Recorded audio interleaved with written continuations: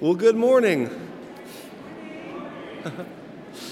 It is so wonderful to see everyone gathered here today. It is wonderful to see us gathered on this Lord's Day to worship and honor God as our King and our Lord, and also to remember some of the things in this life that matter absolutely the most. One of the things that I love about this time of year is we often set time aside to remember the most important and impactful events that have ever taken place in the history of this world.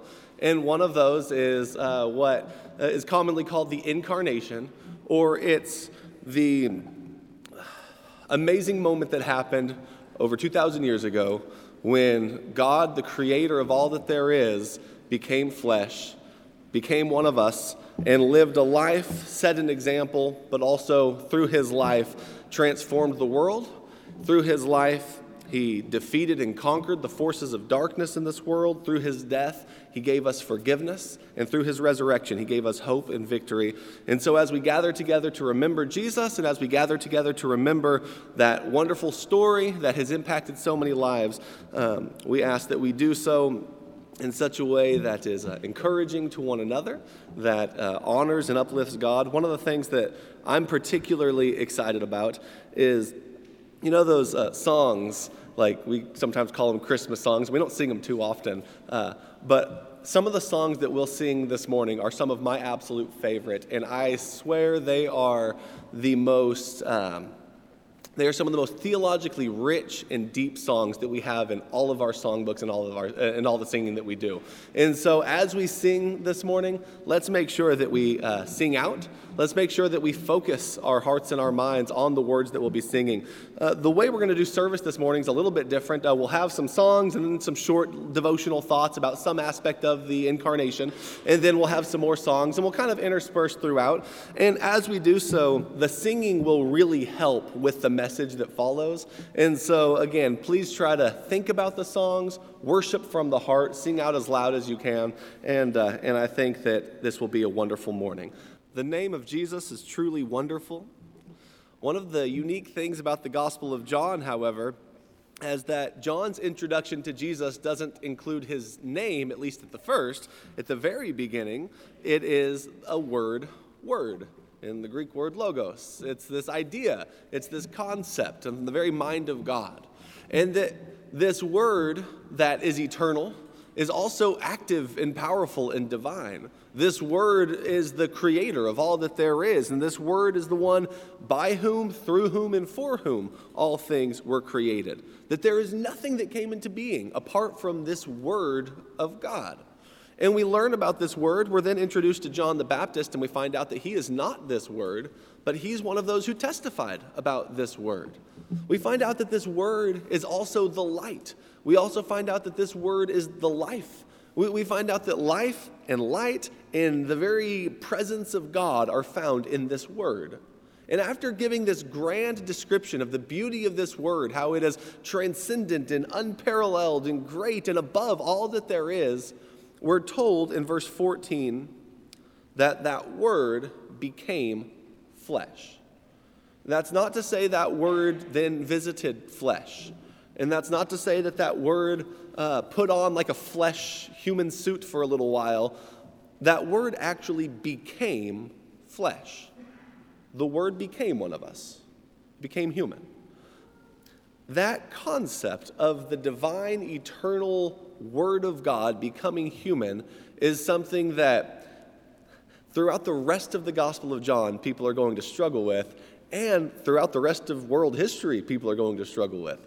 Imagine being the neighbor of Mary and Joseph. What would it take you to convince you that their child is not just the child who you saw grow up and you saw, through every awkward stage of his life? You saw him before he could walk. You saw him before he was capable of doing anything on his own. You saw him go through those teenage years. It's like you see that person and you're being told to believe that that individual is actually the embodiment and the presence in the most real and literal way possible of the creator God of the cosmos on earth. That's not an easy thing to believe. That's not an easy thing to accept. I've heard people describe this moment before from God's perspective. trying to talk about what would that take for God, who is great and pure and holy and good and powerful, to actually become a human. And the illustration I heard was that imagine you look down and you see like a cockroach or something that's disgusting, something that is small and beneath you, and that you end up taking on that body. And there are some things about that illustration that I think might be helpful if you're trying to kind of just think, well, God is this much above us, and how much are we above a cockroach? Well, God's even farther above us. So you can understand that. But I will say this, and as you read through the Bible, I think this becomes evident. God does not view us the way that we view a cockroach. God views us with absolute love rather than disgust. God views us as being people who are worth saving. As odd as that sounds, because when we look around us, it's so easy to see our faults, and we know that God is aware of them. But God loves you enough to die for you. And God took on human flesh so that he could do that very thing, so that he could be with us in the most real and present way possible. The language of that second phrase where it says, he dwelt among us, that word dwelt is a unique word. It's not the common word to dwell or remain in an area in Greek. It's actually a word that's only used a couple of times, and it's always used in temple or tabernacle language. It's the word tabernacle as a verb. It's the word that says he tabernacled among us. And if you pick up on the tabernacle and temple theology in the Bible, you realize that deals first and foremost with the idea of the very presence of God. The presence of God was with his people in the Garden of Eden in a very real and literal way. He walked through the garden and they heard him. But then after sin entered the world, you have this idea of the absence of God that permeates the pages. But you see these constant moments of God reuniting and connecting and being present with his people again, whether it's the burning bush or whether it's the tabernacle or whether later it's the temple. In the book of Ezekiel, there's this tragic scene of the very presence and glory of God rising up above the temple because of the sins of the people, and slowly, bit by bit, leaving, whether it first goes up from the temple to hover above it, then it goes to the courtyard, then it goes to the gate, then it goes to the mountains beyond the city, and you see that God's presence is leaving as the Babylonian armies are coming in to destroy the temple of God. And one of the things that Israel hoped and longed for was the day of God's return to be among his people. And when John 1 begins by telling us that the Word became flesh, he enters into this temple theology that will pop up throughout John, where you'll see competition and comparison between Jesus and the temple. You'll see Jesus go to the temple, and he'll say, destroy this temple, and in 3 days I will rebuild it. And people are perplexed, thinking, what could he possibly mean? It took 46 years to build this temple. How could that possibly happen? But we're told that he was speaking about the temple of his body, because God doesn't need a brick and mortar building to dwell in to be with his people. Through Jesus, God dwells with us in the most literal, personal, and intense way possible. Jesus became us. Jesus became flesh. And so as we begin to contemplate what this means for us, let's remember that it is an act of absolute love on God's part. You don't need to go to a brick and mortar building to find grace and forgiveness and worship anymore. Now you come to Jesus and you find all of those things. And let's continue singing, and we will get a little bit further into this study as the morning goes on. When the Word did become flesh, God affirmed the goodness of creation and the value of a body. That body is significant that Jesus had. That body gives Jesus connection with us that otherwise it'd be impossible for us to fully understand or comprehend. That body allowed Jesus to experience weakness as we do, temptation as we do, even death as we all will. And yet that body also was the vehicle in which he overcame every one of those things. He overcame the temptations of this earth, and he overcame death through the power of the resurrection. And in that way, he lives on, and his body lives on. His body lives on at the right hand of the Father, and his body also lives on through us, who are called to be his body here on earth. And Jesus wants us not just to know the facts about his body and not just to know that he came one time long ago, but to remember as a regular part of our life together and as a regular part of our life in his body. He wants us to remember his body. He could have asked us to remember it by singing a song about his body or by reading particular scriptures about his body, which are all fine things to do. But what he actually asked us to do was to gather together and to have a small meal that remembers his body, that we share in food together as we think about the actual body of Christ, in the fact that he died for us, that he might redeem us and forgive us. And so, if you have your Lord's Supper with you, let's say a prayer as we think about this body, as we participate in this body together, and as we partake of this body with one another. Our Holy Father, thank you, God. Thank you for Jesus. Thank you for the life that he lived. Thank you for his body and enfleshment. Thank you for his death and resurrection and the hope that we all have and share in because of that. Thank you for his body that unites us together as we partake of this Lord's Supper. And Father, we pray that you are honored and glorified in all that is done. Thank you. In Jesus' name we pray. Amen.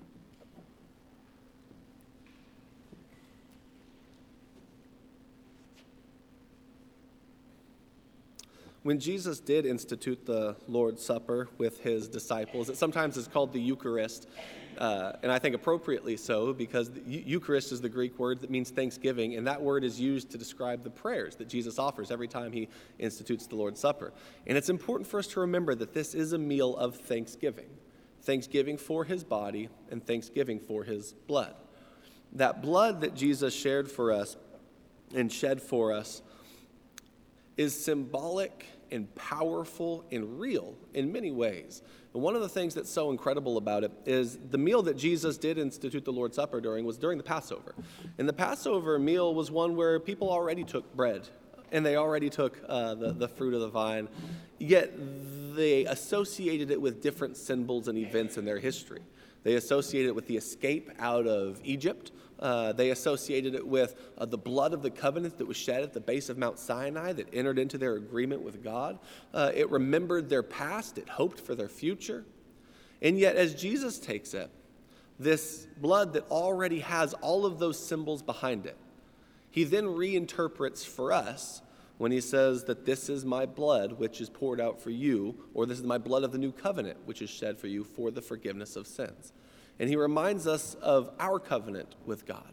He reminds us of the deal that we have, that God will be our Savior, that God will be our deliverer. God will free us from the bondage of the slavery of sin and lead us into eternal life. That the Exodus story is not over, but is renewed again in Jesus. And this blood is the foundation of our salvation, that this blood is the hope of our future, and that this blood is the pact that we have with God in that relationship and in that covenant. And so let's have a word of prayer as we partake of the fruit of the vine. We thank you, God, for Jesus, and we thank you for his blood that was shed for us, his blood that forgives and cleanses, his blood that unites us together with one another, and his blood that unites us with you. You have used his blood to clean this world. You've used his blood to clean every one of us, and we thank you for that. And as we enjoy this meal now, and as we as we now drink in memory and in honor and in worship and in praise of you and for all that you've done for us through your Son, we pray that you are honored by it, Father. We love you. Thank you for this blood. And it's in Jesus' name we pray. Amen.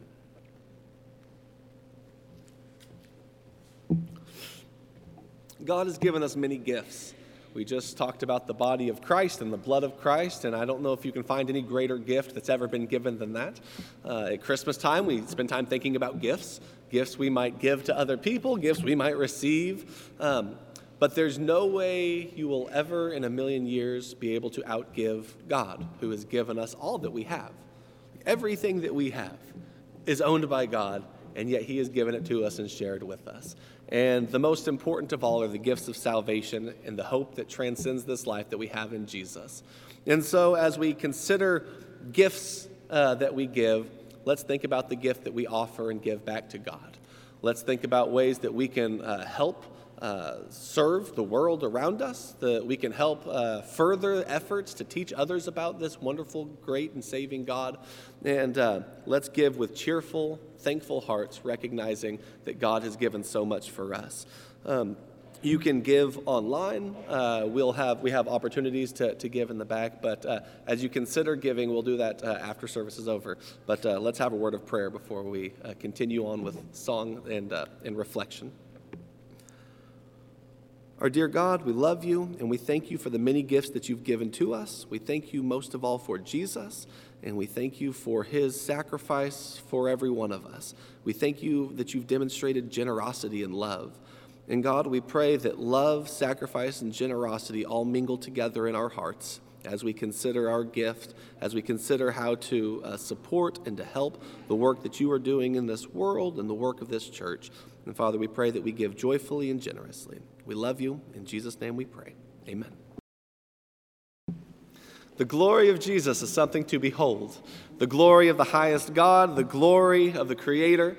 In fact, as you read John chapter 1 and verse 14, we read the phrase that says, "And his word became flesh and dwelt among us." The passage then goes on to say, "And we beheld his glory, glory as of the only begotten from the Father." Now, we talked about that word dwell being temple or tabernacle language. Well, that word glory is also. The glory of God was seen at the tabernacle, and the glory of God was seen at the temple. There was this profound and incredible, awe-inspiring smoke and fire that demonstrated the very presence and glory of God there at the tabernacle and at the temple. And yet, as the Gospel of John begins, he wants to remind us that that glory of God that you have seen before at the temple is now seen in the walking, talking, living, breathing temple, which is Jesus. Jesus is the very presence of God and the dwelling of God on earth. And so you don't need a physical temple when you have Jesus. And so that's right at the introduction of John. We're supposed to be reading him as this new temple, and one that demonstrates the glory of God. Now, the glory of God is going to be seen in a number of different ways. But as John 1 continues, one of the things that you're supposed to see when you see the glory of God in Jesus is you're supposed to see who God is. If you look at verse 18, the passage says, "No one has seen God at any time. The only begotten God who is in the bosom of the Father, he has explained or exegeted him." The idea is that you haven't seen God. And so how do you know anything about him? How do you know what God looks like? Well, you look at Jesus. By looking at Jesus, you see the glory of God in him, and he explains to us who God is. So for the rest of the Gospel of John, you're supposed to be looking to Jesus to get your definition of God. You forget what you thought you knew about God and look at Jesus and learn who your God is. And so as you do this, you come to find out the glory of Jesus or the glory of God is seen through Jesus in many ways. In his first sign that he does in Cana of Galilee, he turns water into wine. And we're told, this is John chapter 2 in verse 11, "This beginning of signs Jesus did in Cana of Galilee and manifested his glory, and the disciples believed in him." The glory is seen through some of the signs that Jesus does, whether those are signs of turning water into wine at a wedding feast, or the signs of healings, the signs of raising Lazarus to life again. When you see that God is life-giving, that God loves and cares for even those who are going through the worst of times and the afflicted, when God is the Savior of the party, you're learning things about who God is.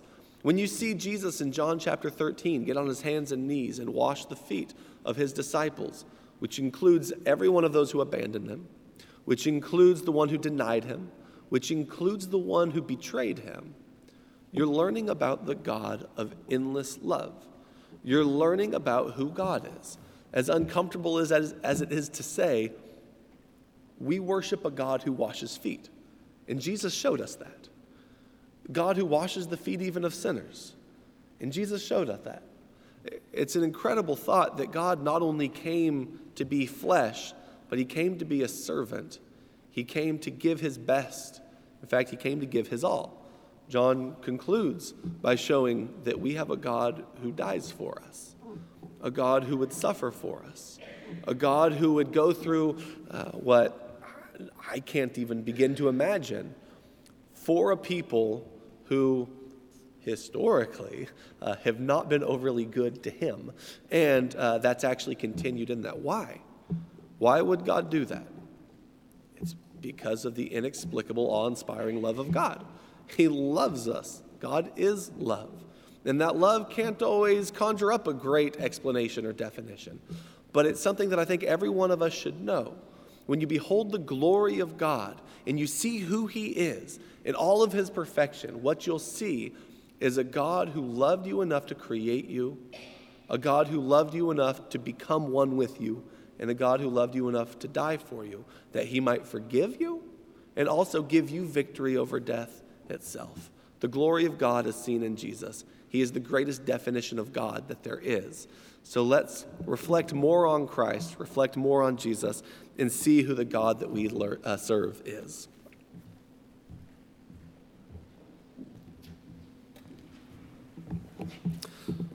John 1:14 says, "And the Word became flesh and tabernacled among us, and we saw or beheld his glory. Glory is of the only begotten of the Father." And then there's this final phrase that concludes the verse, "full of grace and truth." Full of grace and truth. You know, sometimes when people talk about what they are looking for at a church, or when people talk about different ways of honoring and serving God, some people want to heavily emphasize truth. Some people want to heavily emphasize grace, and sometimes it's done in a way that almost makes you feel like there's a dichotomy between those two, or there's some sort of distinction between them, as though truth are some of the hard-nosed people who care about doing what the Bible says, and grace, those are the people who are full of love, but they don't really, maybe not quite as strict about what the Bible says, or whatever. And I want to suggest that's a completely false way of thinking about the relationship of grace and truth. In fact, grace and truth meet together. Grace and truth are one, and they're found in Jesus himself. Jesus is where grace and truth meet. If you look at verse 17 of John 1, the passage says, "For the law was given through Moses. Grace and truth were realized," or grace and truth came through Jesus Christ.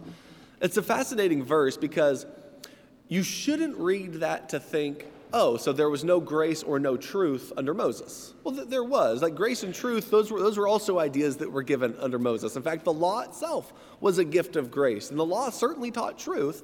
So there was knowledge of grace and truth and law and all of that under Moses.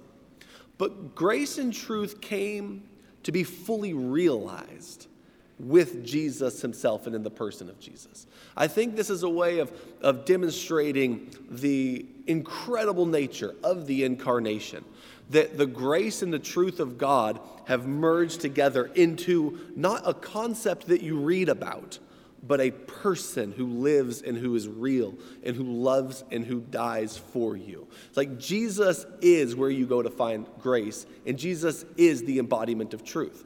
In fact, throughout the Gospel of John, you'll see this grace and truth come together time and time again. You'll see it in the healings of Jesus. You'll see it in his death on the cross. Jesus will actually call himself, "I am the way, the truth, and the life, and no one comes to the Father except through me." That's a passage that certainly combines ideas of grace, of us going to the Father, but also of truth. Jesus is the way to the Father. Grace and truth are found in Jesus. Grace and truth, you can't have grace without truth, and you can't have truth without grace. And that's one of the, because grace is truth. It's like, when you understand God in truth, you'll see grace. And when you see the grace of God, it will lead you and compel you to truth. You can't separate the two, and that's primarily because the two, grace and truth, are most fully realized in a person, and that person is Jesus. And that person is who came to make salvation possible for every one of us. And so as we conclude our service, it is wonderful to think about what Jesus has done for us, the incarnation, the life that he lived, the teachings that he taught, the death that he died, and his victory over death through the resurrection. But it's also important for us to look into our own lives and see what that story has meant to us and has done for us. And if there's anyone here who sees yourself as outside of Christ or wants to take advantage of the glorious gift of Christ, we love you and we want you to do that. If there's anyone here who would like to name Christ as Lord of your life, if there's anyone here who would like to have your sins washed away in baptism this morning, we can do that. You can talk to one of our elders who will be in one of those rooms in the back, or you can come sit on the front row. But if you have the need, please let it be known while we stand and as we sing. Brother Joel Davenport is about to lead us in our closing prayer. Before he does so, I just wanted to thank every one of you for your attendance and wish every one of you a very Merry Christmas. I hope that God's richest blessings come upon you during this season and throughout your lives. Thank you.